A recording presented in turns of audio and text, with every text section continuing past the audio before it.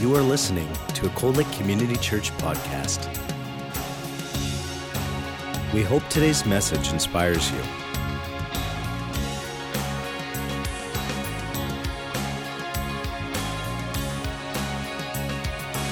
Cold Lake Community Church, a place where families connect.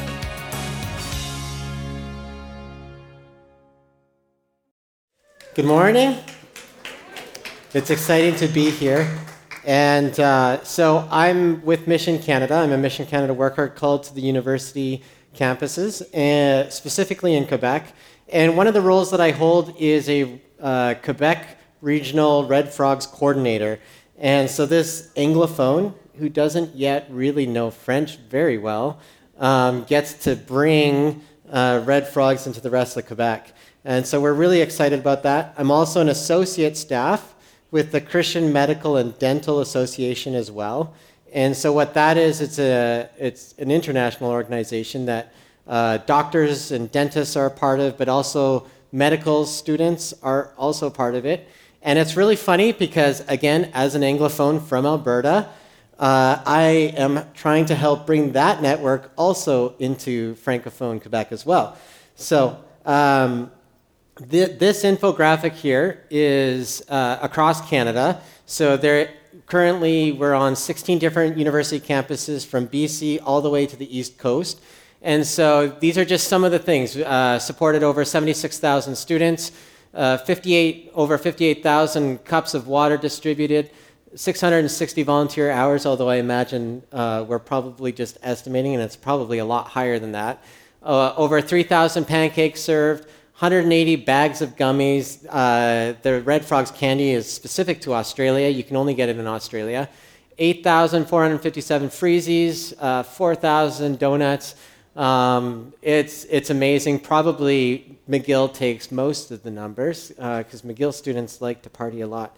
But you guys have been part of this. Part of the reasons why we have these statistics is because of your support. And so we thank you very much for doing that. In about 2 weekends, we're about to jump right back into it with orientation week. I have random panic attacks every now and again, thinking about all the events we have to cover. We have about 22 to 24 different events from August 29th to September 1st. So within 4 days, we have 22 different events for different groups on campus. Approximately 6,000 students we're going to be serving. And so it's a lot of work. So please be praying for us, especially spiritually. We're going into some pretty intense situations. And so as a family, we always feel it. We always feel this time. We're a little bit more growly with each other and that kind of stuff. And so we really ask for your covering, especially for our volunteers. And why are we doing these kinds of things? And like I said in the video, we want to be good neighbors. McGill University has about 50,000 students that go to it. Just down the street, there's another university, Concordia. Within the greater area of Montreal, there's approximately 150,000 university students during the 8 months of the academic year. 150,000. I still can't fathom that, and I live downtown Montreal.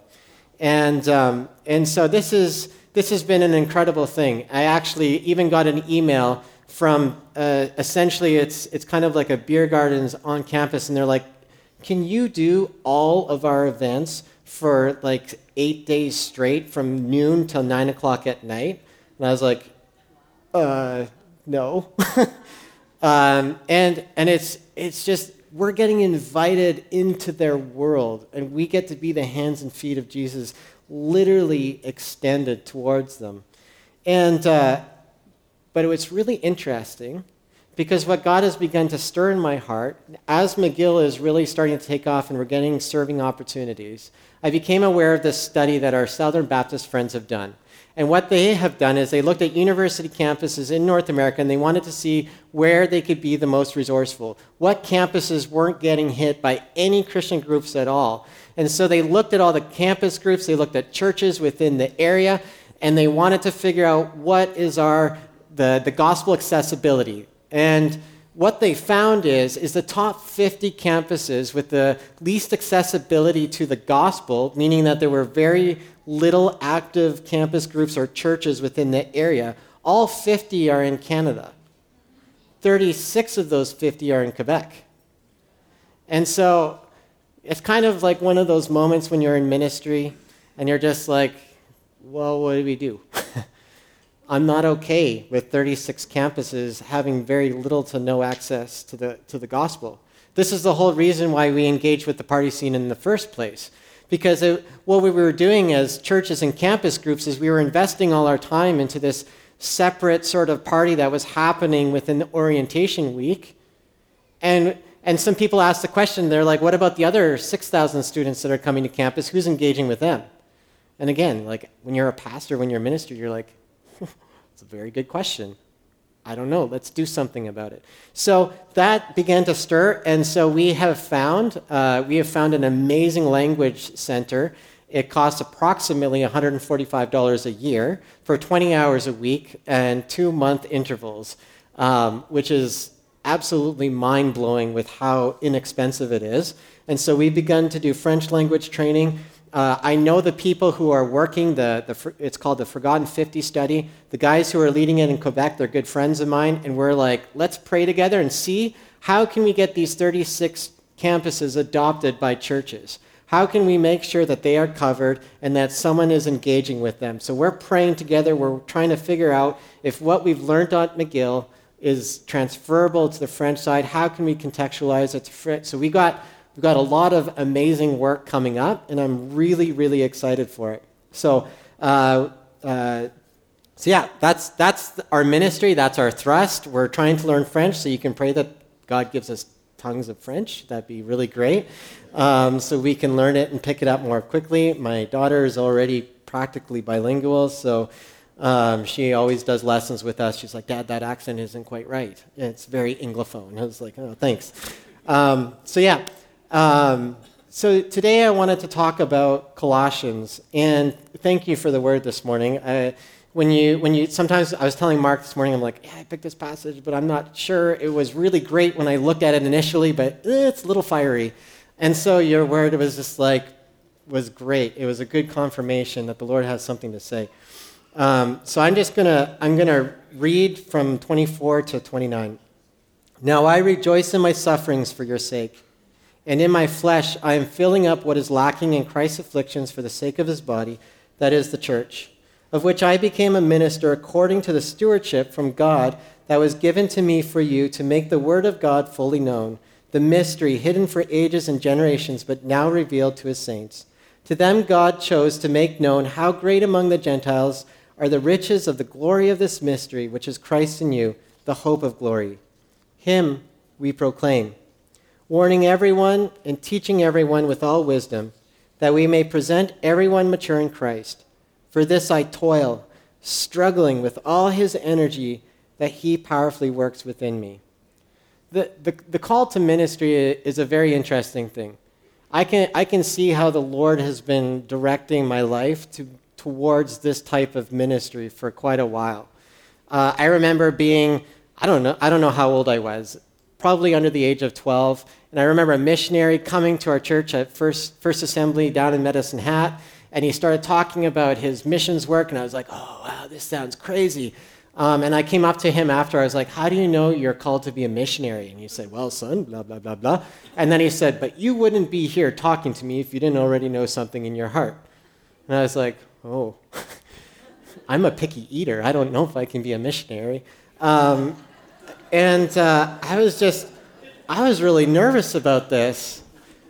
I was really nervous about a missionary calling. But what was interesting is throughout my life and even into my teen years, I found myself always at a weird pull. I always had this weird pull within me because I was really good friends with non-Christians. And I was good friends with Christians. And I kind of described myself as this kid who was like, well, I feel bad for my good friends, my church friends, but I feel too good to hang out with my non-Christian friends, so I don't know what to do. I always felt that this was a struggle within my heart. Little did I know that the Lord was actually preparing me as more of an evangelist than I even thought that I was. In my mind, an evangelist is like, like preaching and like people falling on their knees and repenting and all this kind of stuff. That's what I thought an evangelist was, but I've come to learn a lot more about what the work of an evangelist actually does. And so I can see how God was beginning to prepare me for that. I remember being at Briarcrest as well. If you don't know where Briarcrest is, it's on the southern part of the prairies. It's like a monastery, really, especially in the wintertime in Saskatchewan weather, where it's 20 kilometers away from any civilization. And at first, I really enjoyed it. I came out of a season of some rebellion and some I was like so thankful to be removed from the world for a little bit. But then I found myself getting really antsy. So I was in the military reserves for 12 years, and during my time at Briarcrest, I was in the reserves, and I remember driving to parade, and I was like, I'm going to be hanging out with like real people now. This is going to be great. There was something inside of me that I was like, I need to be with people who don't know Jesus. And so this passage that we're reading has a lot to do with discipleship and growth. Discipleship begins prior to people meeting and professing Christ in faith. So some of the things that we need to know about Paul's letter to Colossians is that the church of Colossae were dealing with a mix of philosophical heresies from Jewish backgrounds, Greek and Oriental religions, and Paul is addressing them. If you've never spent time in Colossians, please do. It's an epic book. It has some incredible things to talk about. And Paul addresses each of these heresies by pointing the church back to Jesus as being the source of all wisdom. He keeps coming back to Jesus all the time throughout this letter. So verse 28, him we proclaim, warning everyone and teaching everyone with all wisdom, that we may present everyone mature in Christ. So here's a little bit of a pathway to discipleship, but let me give you a little bit of a caveat to this. It's a pathway, but it is a pathway. It is not a guaranteed pathway to someone's journey to faith. Because sometimes what we like to do is we like to formulate, make things into a formula, turn things into a 1, 2, 3 kind of step. But people are messy. People don't work that way. The Holy Spirit doesn't always operate in those things. He likes to do things the way that he likes to do them. And so we can observe some things, we can see some sort of pathways that come, but it's just like, okay, Holy Spirit, you just hijack the plans anyways, and you do what you want to do. But we can notice some things here. We have proclamation, we have sanctification, or warning everyone, and teaching. And the end result is maturity. So, being the good Bible college student, what does maturity mean? What is Paul saying? Maturity is the exact same word that Jesus says when he says, be perfect as my Father in heaven is perfect. It's the exact same word. Well, thank you, Paul. It's not like you set the standard high or anything. Perfection, this is the standard, as our Father is in heaven. Paul is exhorting the church that he desires to see Christians and believers persevere in Christ. He wants to see them presented to God and hear the words, well done, good and faithful servant. This is the goal that Paul is trying to say. He's trying to push towards this. And this maturity, this drive to perfection, happens right until our last dying breath. So at Briarcrest, I remember the president of the school in chapel one time was talking about meeting with Dr. Hildebrand, who founded Briarcrest in the 20s or the 30s. Dr. Hildebrand had been a horseback riding preacher on the prairies, and he stopped in this town. He started a Bible college, did an amazing thing, send out leaders and pastors and missionaries all over the world. Dr. Wells, David Wells, is also a Briarcrest alumni. He did his master's degree there. Like, this guy has started an incredible work. And anyways, the president of our school was talking about sitting down and talking with him when he was in his 90s and said, what can we be praying for you as a school, as an organization? And he said, just pray that I finish well. And he's like, and this is a guy who started a Bible study in his retirement home and was still leading people to Christ, but there was this worry, this fear. Help me finish well. Pray that I keep my eyes fixed on Jesus. This growth and maturity happens right up until the very, very end. if perfection is the standard of maturity, how can we get there? How can we get there? So first of all, Paul says proclamation. Him we proclaim. Maturity starts before we even realize. So I love that you guys gave examples that I had already in my head. So conception till when maturity starts right at conception. When the cells are splitting and forming into a human being, it's driving to, at some point, exit the womb and grow into an independent human being. So even as a baby, the baby is starting to grow and we're teaching it lessons. It's driving towards maturity. Before the baby doesn't realize that it's trying to become an independent human being. It just knows that it needs to eat, sleep, and go to the bathroom. That's the functions that it understands. And as a parent, we're trying to grow the babies up into maturity, into children, into adults, into teenagers and all that. We're trying to drive towards maturity before we're even cognizantly aware of it.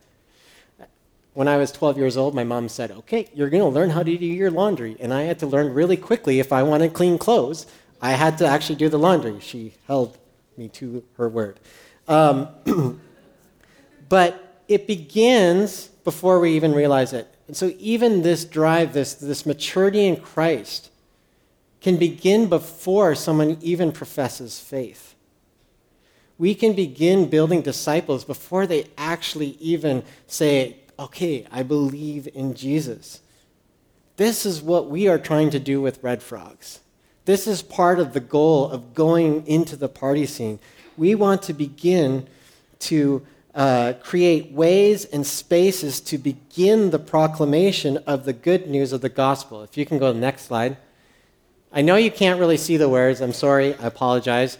But in this is kind of a pathway towards someone receiving faith and becoming, at the end, of multiplication. It says multiplication at the top. Sorry, it's really small. But you can see the cross. That's the point where someone professes faith. At the beginning of it, it's called preparation of the heart. Okay? So in one way that we can talk about this is tilling the soil of the garden, right? We learned this in our first home when we tried to have our very first garden and grow vegetables. I remember Dad being like, I don't think the vegetables are going to taste very good in that dirt. It's pretty old. And I'm like, Dad, dirt's dirt, in my very non-farmer way. And he's like, I don't know. You can try, but we'll see. And he was right. The carrots tasted awful. The beans were pathetic. And we just didn't do a very good job. You need to prepare the soil. It needs nutrients. It needs to be tilled. It needs to be worked. It needs moisture. It needs these things. And so the same thing with the human heart. We want to begin this journey. We want to prepare the heart to be able to receive the good news of the gospel. We need to look for ways to display the love of God and build trust so that we can actually proclaim the good news of the gospel with our mouths. And the hearts are ready to receive it. Now again, the Holy Spirit can do what the Holy Spirit wants to do. He can interrupt that plan, and we pray, Holy Spirit, interrupt our plans anyways. Let people come to faith at the party scene. That would be an amazing testimony. As they're coming up to get water, they get living water. That would be incredible. I wouldn't know what to do with that exactly. Like, okay, come, let's, what? I can't, okay, great. I would love to see that. But I know that it's going to take time as well. It takes time to build relationships. And so we are going literally where they have never even met a Christian. How can they even begin to want to hear the good news of the gospel if they've never even met a Christian to even know what they're like? Because all they know is what social media and the news tells them what Christians are like. That's why when we say our funding comes from churches, and they're like, churches? Do you work at a church? Yeah, I'm a lot more vocal about the fact that I'm a pastor, just because I say pastor because it's easier than missionary or anything else. But I love the reactions that it inspires and the conversation that comes from it. Because they're like, you're a pastor? What are you doing here? Hanging out with, do you have a family? I'm like, yeah, I have 2 kids. You have 2 kids? You don't look old enough for that. I'm like, well, I am. And so then they're like, dude, like, why are you even here? I don't understand. Like, this is crazy. And it's like, man, because like I want you, the person who founded my faith told me that I was to love my neighbors. And you are my neighbor. And what better way to show love than to make sure that you don't end up on the hospital bed of dehydration and overconsumption of alcohol? What better way to show love of your neighbor than making sure a girl doesn't get raped? You think Jesus cares about that? I think he cares about that a lot. And so that's why we're there. And I love telling students this because it just makes their mind explode. We actually have a married couple that started volunteering with us, and they have started telling their married friends, you need to do this. They actually pay for a babysitter so that they could come and serve students. And so what they said, they're like, what better way to spend, we could spend $80 on going out on the town and doing this and this, or we could go serve and show people the love of Christ. Now I'm trying to be the good pastor and be like, you are having date nights though, right? Like, you're not just serving, you do need to have that together time. They're like, yes. I'm like, okay, good. But we need to proclaim the good news of the gospel, we need to be engaged with people. We need to be extending the love of Christ. Imagine being involved with the food bank, being a regular volunteer, getting to know the people by name, getting to know who is in their family or who their kids are, and then seeing them in Walmart or seeing them somewhere else, seeing them on the street, the street of Cold Lake. Sorry, I was trying to make a joke. But imagine seeing them outside of the food bank and like, Mike, hey, how's it going? Oh, yeah. Like, all of a sudden you have a relationship with this person that you might never have had if you weren't involved in the food bank. Why do we get involved with these things with that? Because we want to give food, because Jesus exhorts us, give food to the hungry and the thirsty. And we do it irrespective of the response that we get. We don't always get good responses. I remember one volunteer spending time with a guy who was really upset, and she just listened, and she saw him the next day, and he was angry at her. Angry because he had been vulnerable, is my guess. He had been vulnerable, and he didn't want to be vulnerable with anybody. And so she actually experienced hate back. But she wanted to extend it irrespective of what kind of response. We always want to do that. We must be patient practitioners to be able to proclaim faith. This is really important for people under the age of 35. Really, really, really important. Because there is a massive distrust towards institutional church or institutions in general. They have no reason to trust the church. And why should they? We've been rocked by so many scandals. We've been rocked by so many massive leaders within our larger church. There's no trust. It's all gone. And so we have to work to build the relationships and show them why they can trust us. This is really, really important. And so then we can begin to proclaim the message as we're building relationships with him. Why are you doing this? Because my God loves you. And so I want to love you as well. Okay. I still don't quite get it, but okay. We're starting somewhere. We do want to orally proclaim the gospel. I'm not saying that we should just serve and, if necessary, use words. It is necessary to use words. It's very necessary to use words. But what I'm saying is, to be more effective, we need to show that there's a reason to trust our message. And then we move on to the next part. We have proclamation and then warning. Being presented perfect means that we're working towards sanctification. 1 John presents this dilemma. Have you ever read 1 John? Have you ever been frustrated by 1 John? Because he presents this dilemma of being like, all right, if you have Christ and you're walking in the light, then walk in the light. But if there's darkness, you're not in the light. If you say that you're walking with Jesus, then you don't sin. But if you say that you don't have sin, then you're a liar. Thanks, John, for that clarification.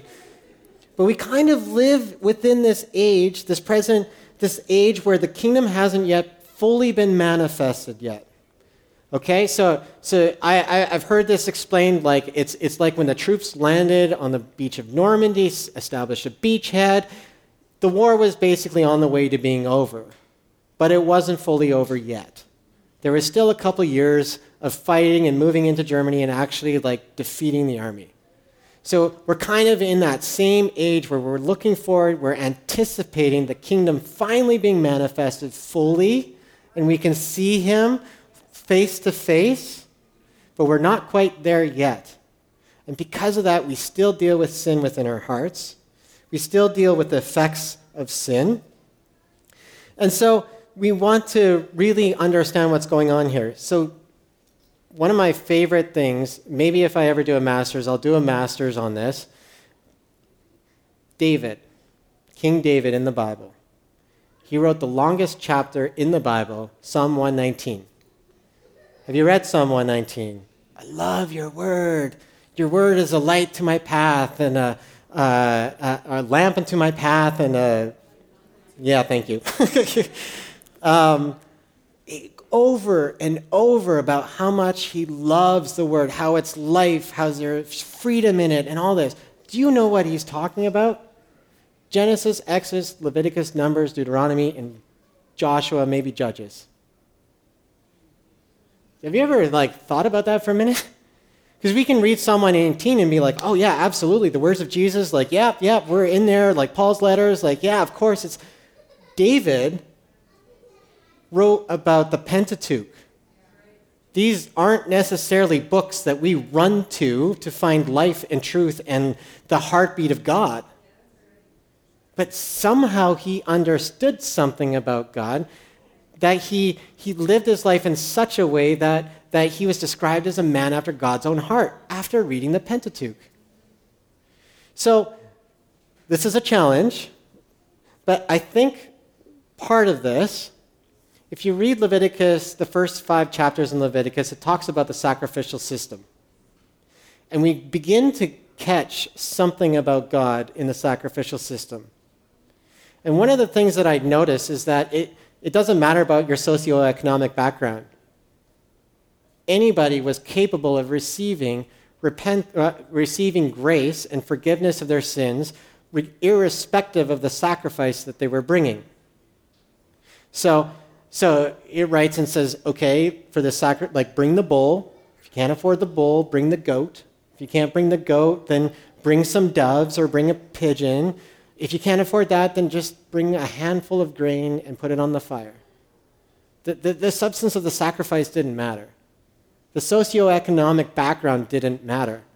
God's heart and desire was for that all people could draw near to him, that all people can experience forgiveness for the sin that's within their heart. But another thing we notice about the sacrifices, do you remember the commercial where it's like, do you do this? There's an app for that. There's an app for that. It's almost like that.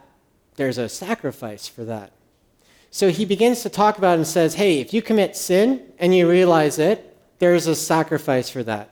If you sin, you didn't realize it, but other people notice it and they point it out to you, you can have a sacrifice for that. But there's one more. If you committed a sin, you didn't know about it, and nobody else knew about it, there's a sacrifice for that. Now, what does that tell you about our sin nature? Are we really good people all the time? We fall short of the glory of God. There are things we do to violate the law of God that not only we aren't aware, but even others in our lives aren't even aware of it. And I think David kind of caught this, put that in your mind and then think of the verses where you search my heart. You know every part of me. You know my deeds. You know the thoughts of man. Why? Because he offered a way to atone for those sins that we don't even know about. So when we're talking about sanctification, this is why this is really, really important. Sin runs deep. And we need the community and the Spirit who teaches us these things and draws us towards sanctification. Sometimes we need the community to help us in our sanctification and growth. This isn't a fun process. This is not fun. It is not fun to have other people point out your blind spots. This happens in marriage, right? Nobody is as good at pointing out your blind spots like your spouse. And sometimes it's a hard truth to receive. It's a really hard truth to receive. But we are attempting to do this communally. We are attempting to do this. We have these things called change groups. They're like small 2 or 3 people groups, same gender. And we do this to try and grow in Scripture. So we read through a book together and fight sin. These are 2 or 3 people that are supposed to know you really, really well and call you out. We used to call them fight clubs at one point, which really appealed to guys. Like, yeah, fight club, yeah, punch my face, yeah, it'll be awesome. Not so much for everybody. But it's this idea that if we can really nail down, if we can get to know a couple people really, really well, that are going to see right through our manipulations and our hiddenness and all that kind of stuff, that they can call us and they can point us back to the gospel. And it's really important to do this, but it's really important to do it in love, to speak the truth in love. So we had an example of a student who had some serious issues, and I'm newish to counseling. I love to talk to people, and but this was kind of one that there was some serious situations going on. And as we were getting to know, there was one time I remember he was talking about something, and then I noticed 5 minutes into him talking that I had completely zoned out. I had no idea what he was saying at this point, and I was like, this probably isn't a good counseling skill. But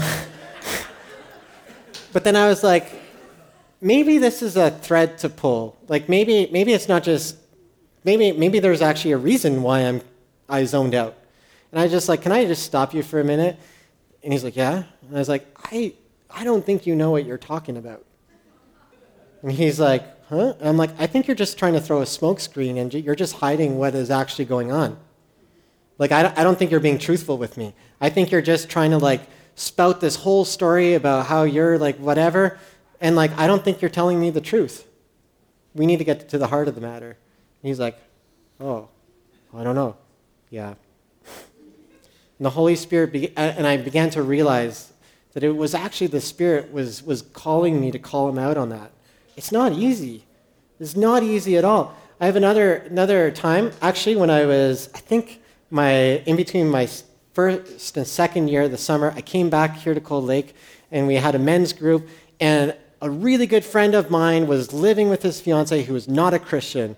And I was just and he's like, hey, dude, I'm getting married. And I'm like, oh, okay. And I remember going to the men's group, and I'm like, listen, I don't know what to do. Should I call him out on it? What should I do? And the guys were just like, you know what?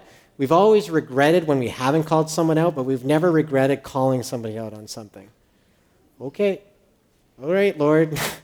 And I did. I remember calling him, and I'm like, what do you think? Well, not quite like that way, but I was like, hey, man, you know that this isn't right. You know that you shouldn't be doing this. And he's like, well, what am I supposed to do? We signed the lease. I'm like, that's not my problem. I'm just here to tell you what I believe that the Lord has told me to tell you, and what you do with it is up to you. And they ended up breaking up a week later, and I was the first person that he called when it happened. It wasn't an arrogant thing. It was just something that the Spirit asked me to do. Brothers and sisters in Christ, we want to be able to call people to a higher standard. We want to do it, obviously, with love. When we warn, we always want to warn with gospel hope in mind. Always. We always want to have that in mind. And because we get forgiveness of sin and our standing before the Lord is good, but we may still deal with the effects of the sin in our human relationships. Just because our standing with God is good, it doesn't mean that it erases the effects of what we have done. And I think sometimes we conflate the two. We think that just because we have good standing, that it erases the effects, but that's not always the case. Sometimes there's still deep hurts and pains, But what the beautiful promise of the gospel is that Jesus isn't going to abandon us in that. That he will walk through the grief of the effects that we have created because of our sin. That he won't keep us there. He will walk beside us, and we get to sow this hope into people's lives. But there may be consequences to our actions. There might not be forgiveness from certain things. We might have to give it to the Lord's hands. And sometimes that's painful. And that's really hard stuff to work through. Matthew 18, 15, and 17 gives us really good practical steps for how to do this. If your brother sins against you, go tell him his fault between you and him alone. In the military, we talk about it as like, deal with it at your first level.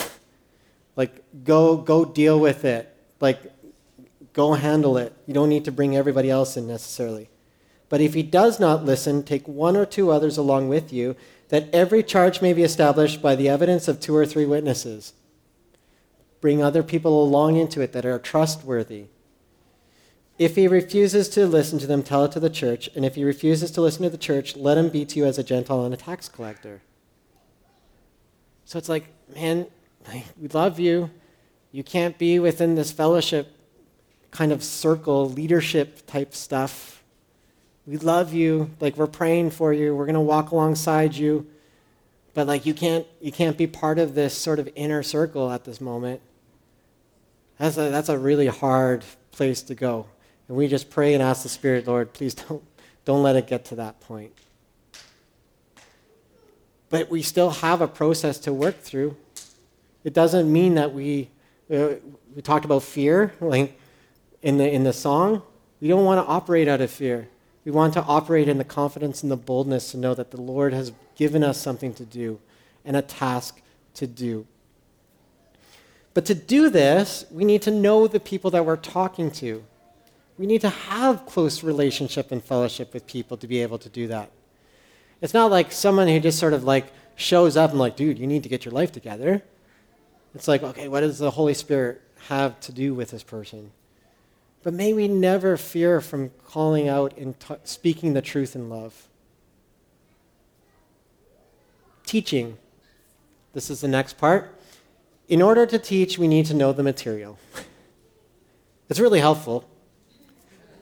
The Great Commission, Matthew 28, 19, and 20. Thank you, Mark, for setting it up. Jesus says, go therefore, make disciples of all nations, baptizing them in the name of the Father, Son, and the Holy Spirit, teaching them to observe all that I have commanded you. We need to know what it is that we are teaching. We're calling people to do things, and we need to know what it is that we're calling them to do. Now, I'm really excited about eternity because I feel like when we are finally like face to face with God, it's going to be like, oh, the Trinity, it makes so much more sense now. Like, I get it. But then there's going to be other things like, wait, in light of this, like that means this is like, oh. I think we're going to be learning forever, and it's going to be amazing. The bookworm in me is like, yeah, we get to actually have like discipleship courses with Paul. Like, yeah, it's going to be great. Worship services with David and the others. It's going to be awesome. Anyways, but we need to know this. We need to know what is our understanding of suffering? Who's the Holy Spirit? What is the Trinity? We need to know these doctrines. These are important things to know. We need to be growing in them. We need to have others who are discipling us, and we need to be discipling others. So sometimes imagine applying, like sometimes we say like, oh, don't worry, like serving and loving God, it's not about religion, it's just about relationship. Could you imagine giving that as marriage advice to someone? Don't worry about that, it's just about loving the person, it's about relationship. It's like, yes, I'm trying to figure that out. How does that look? Don't worry, just love her more, man. Like, that's all you need to do. Like, but I don't know how to do this. My life is so busy and crazy. Like, I don't know how to have a date night. Like, just love her more, man. Like, it's all about relationship. It's nonsense. It's not good marriage advice. What someone is asking is like, how do I walk with God through watching my 9-year-old die of cancer? What does God say about that? We've had people in our fellowship in Ontario that have dealt with that. What does God say to these things? Oh, don't worry, man. It's about relationship. Just love God. That's not an answer. That's not an answer. So to teach, we need to know. We need to know what it is that we're teaching people. We do this through corporate gatherings, through sermons, teachings, books. There's tons and tons out there. But these three things, proclamation, warning, and teaching, these are roles that we play, that the church plays corporately together. We all have people we're interacting with that don't yet know Jesus.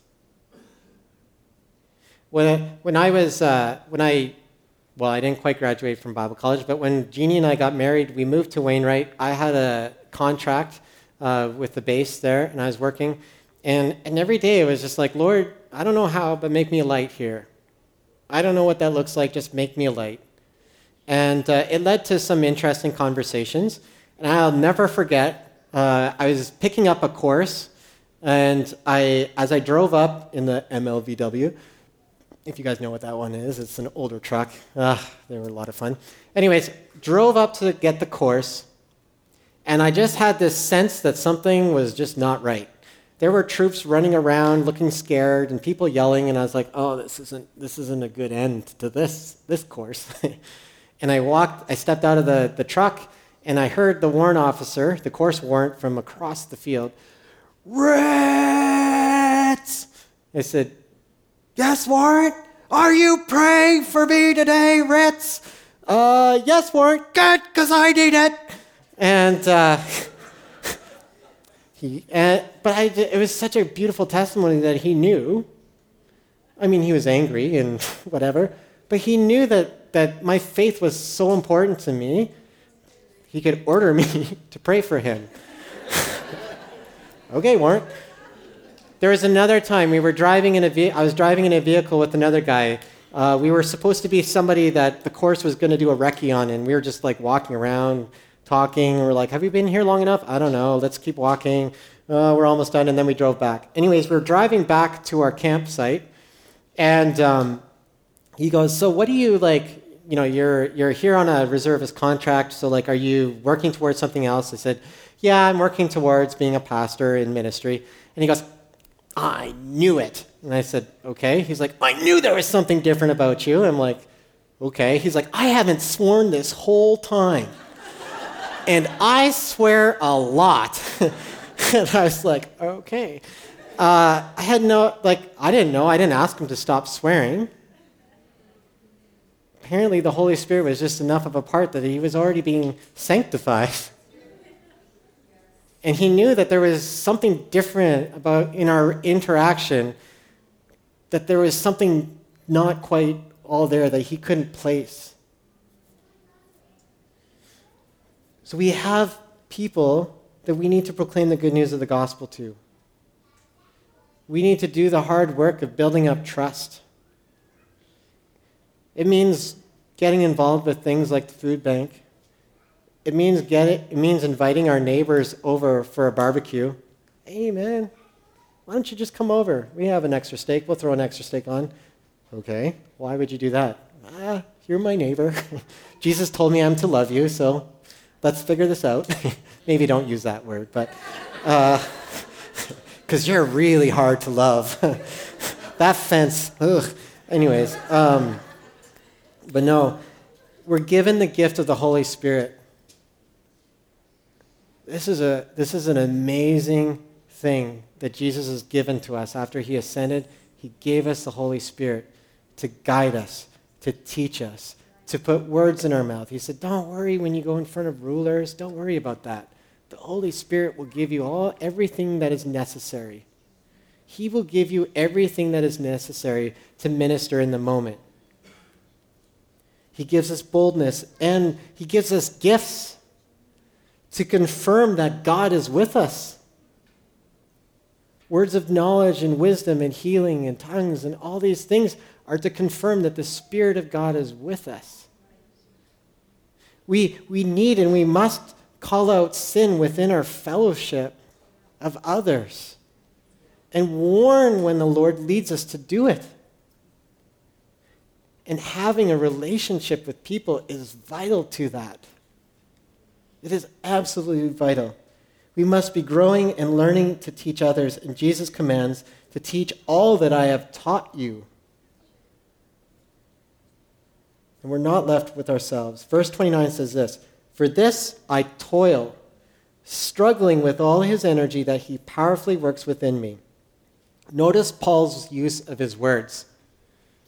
"For this I toil, struggling with all his energy that he powerfully works within me." He gives it to us. It's his energy and his strength that he gives us to be able to live up to the tasks. Because let me tell you guys, if you don't know this already, people are messy. I'm messy. We're really messy, broken people. In need of grace and redemption often.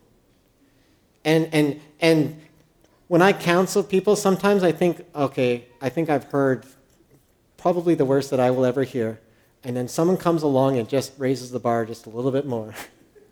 And you're just like, I didn't think it could get worse, but it's worse. I say it a little bit tongue-in-cheek, but honestly, it grieves me.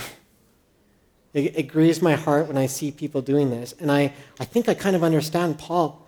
He talks about struggling with this. I'm like, could you imagine being Paul and hearing from the church in Corinth that some guy is sleeping with his mother? Could you imagine how frustrating that would be for Paul? Why am I telling the church leaders to deal with this issue? It should be dealt with. See, he's struggling. It's like, oh man, I have to address this. So we've been given the Holy Spirit who aids and helps us at every stage of this. He equips us and he gives us gift to be the kind of community where these things that Paul is calling us to can work itself out. Paul tells us that when we give gifts, to be able to work some of this out, to use it in love. 1 Corinthians 13. We often talk about it in marriage. I think, Pastor Hayward, you preached on that, 1 Corinthians 13 at our marriage. It's often at marriage, but it's in context of operating gifts. Saying that, like, even if you have, like, words of knowledge and you know every single thing there is to know about the universe, but you don't do it out of a motivation of love, it doesn't mean anything. If you spoke every single language known to the universe, but you don't speak it out of love, it doesn't mean anything. So how can we make this love operate? This love is not possible if we don't sit and behold the horrors of the cross. This is so important.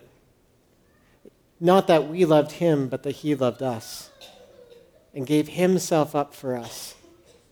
When we sit under the cross, when we behold it, we see the love that he gives for others. And how can we not help but forgive and love and suffer with others?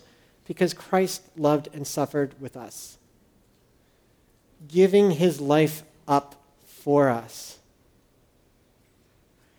But what about when that person said this and this and this, and it was really hurtful? Yeah, it's hurtful, and we should deal with that. But it's like my mom always said. This used to drive me crazy. Why did you hit your brother? Because he was saying this and this. I didn't ask you about what he did to you. I'll deal with your brother. Why did you hit your brother? Because blah. No, you're still not hearing me. Why did you hit your brother? I want to deal with why did you make the decision to hurt your brother? And in the same way, the Lord wants to deal with why we react in a certain way. He wants to sanctify our hearts so that what comes out is grace and love. We can only do that when we sit under the cross, when we see his hands raised, when we see the blood poured out, when we behold the whip marks on his back and the beating that he received. How can we not love and offer grace to others? There are times when I'm operating in Red Frogs, when I'm at a party, and I'm looking out what's going on, and all I want to do is just weep. I just want to weep. I have no other prayer except, forgive them, God. They have no idea what they're doing. There are other times I'm like, please, God, just come back right now. Like, just show up and like let people just lead a mass repentance right now. Can you do that? Can you just show up, please? Because my heart can't handle this anymore. As a father of a daughter and a son, it's so hard. We get the heartbeat of God. How can we keep the message to ourselves? How can we not proclaim it? That's why Jesus gave his life up, so that we can be his witnesses and his representatives in the world. Not saying you have to come to Montreal, although if you want to come to Montreal, you'd be more than welcome to. There's a lot of work to be done there. But what does he have for you here? What does he have for you to proclaim here? When we behold the cross that was given as a payment for our sins, how can we allow sin to reign in our hearts? Which is what John is getting at, which is what Paul is getting at. He's like, how can you allow this to continue to happen when Jesus gave you everything so that you don't have to be a slave to sin anymore? And how can we not see this as a continual work to teach others? So just in closing, if you have never responded to the gospel, I would relish the opportunity to pray with you. And I know Mark and Pastor Hayward and others would absolutely love to pray with you about that. If you need to confess sin, if there are things, we had the word already earlier, don't leave with unconfessed sin. Come, find someone you trust and pray and say, listen, we need to make this right. If there's unforgiveness towards someone in here, don't let the service close without going right to them and say, listen, I said this, I'm sorry. Or I responded this way, I'm sorry. Don't let it go another minute without dealing with it. And man, if you need to receive the Holy Spirit so that you can be in operations of the gifts that God has for you, let's pray for that. Let's pray for the Spirit to fill you up. So let me just pray, and I guess I'll call Pastor Mark up. Okay. So Lord, I just thank you. Lord, thank you for your sacrifice. Lord, we thank you that as we were reminded that the grave didn't hold you, and because of that, Lord, we get all victory, Lord, that you have for us. We get to be presented mature as we continue to struggle and toil with all the energy that you give us. Lord, may we be presented mature in Christ. May we continually be moving towards that. Lord, I just ask that our hearts would be changed and transformed when we behold the cross. Lord, I pray that you would help us as a community to create spaces and places where we can build trust as the church with our community so that we can proclaim the good news of the gospel to others. Lord, I pray for a community to be formed so that we can deal with sin matters within our community, Lord. And may we respond with the grace and the forgiveness that you've given to us. And Lord, thank you for your Holy Spirit that teaches us all things. Help us to continually grow. In Jesus' name we pray. Amen.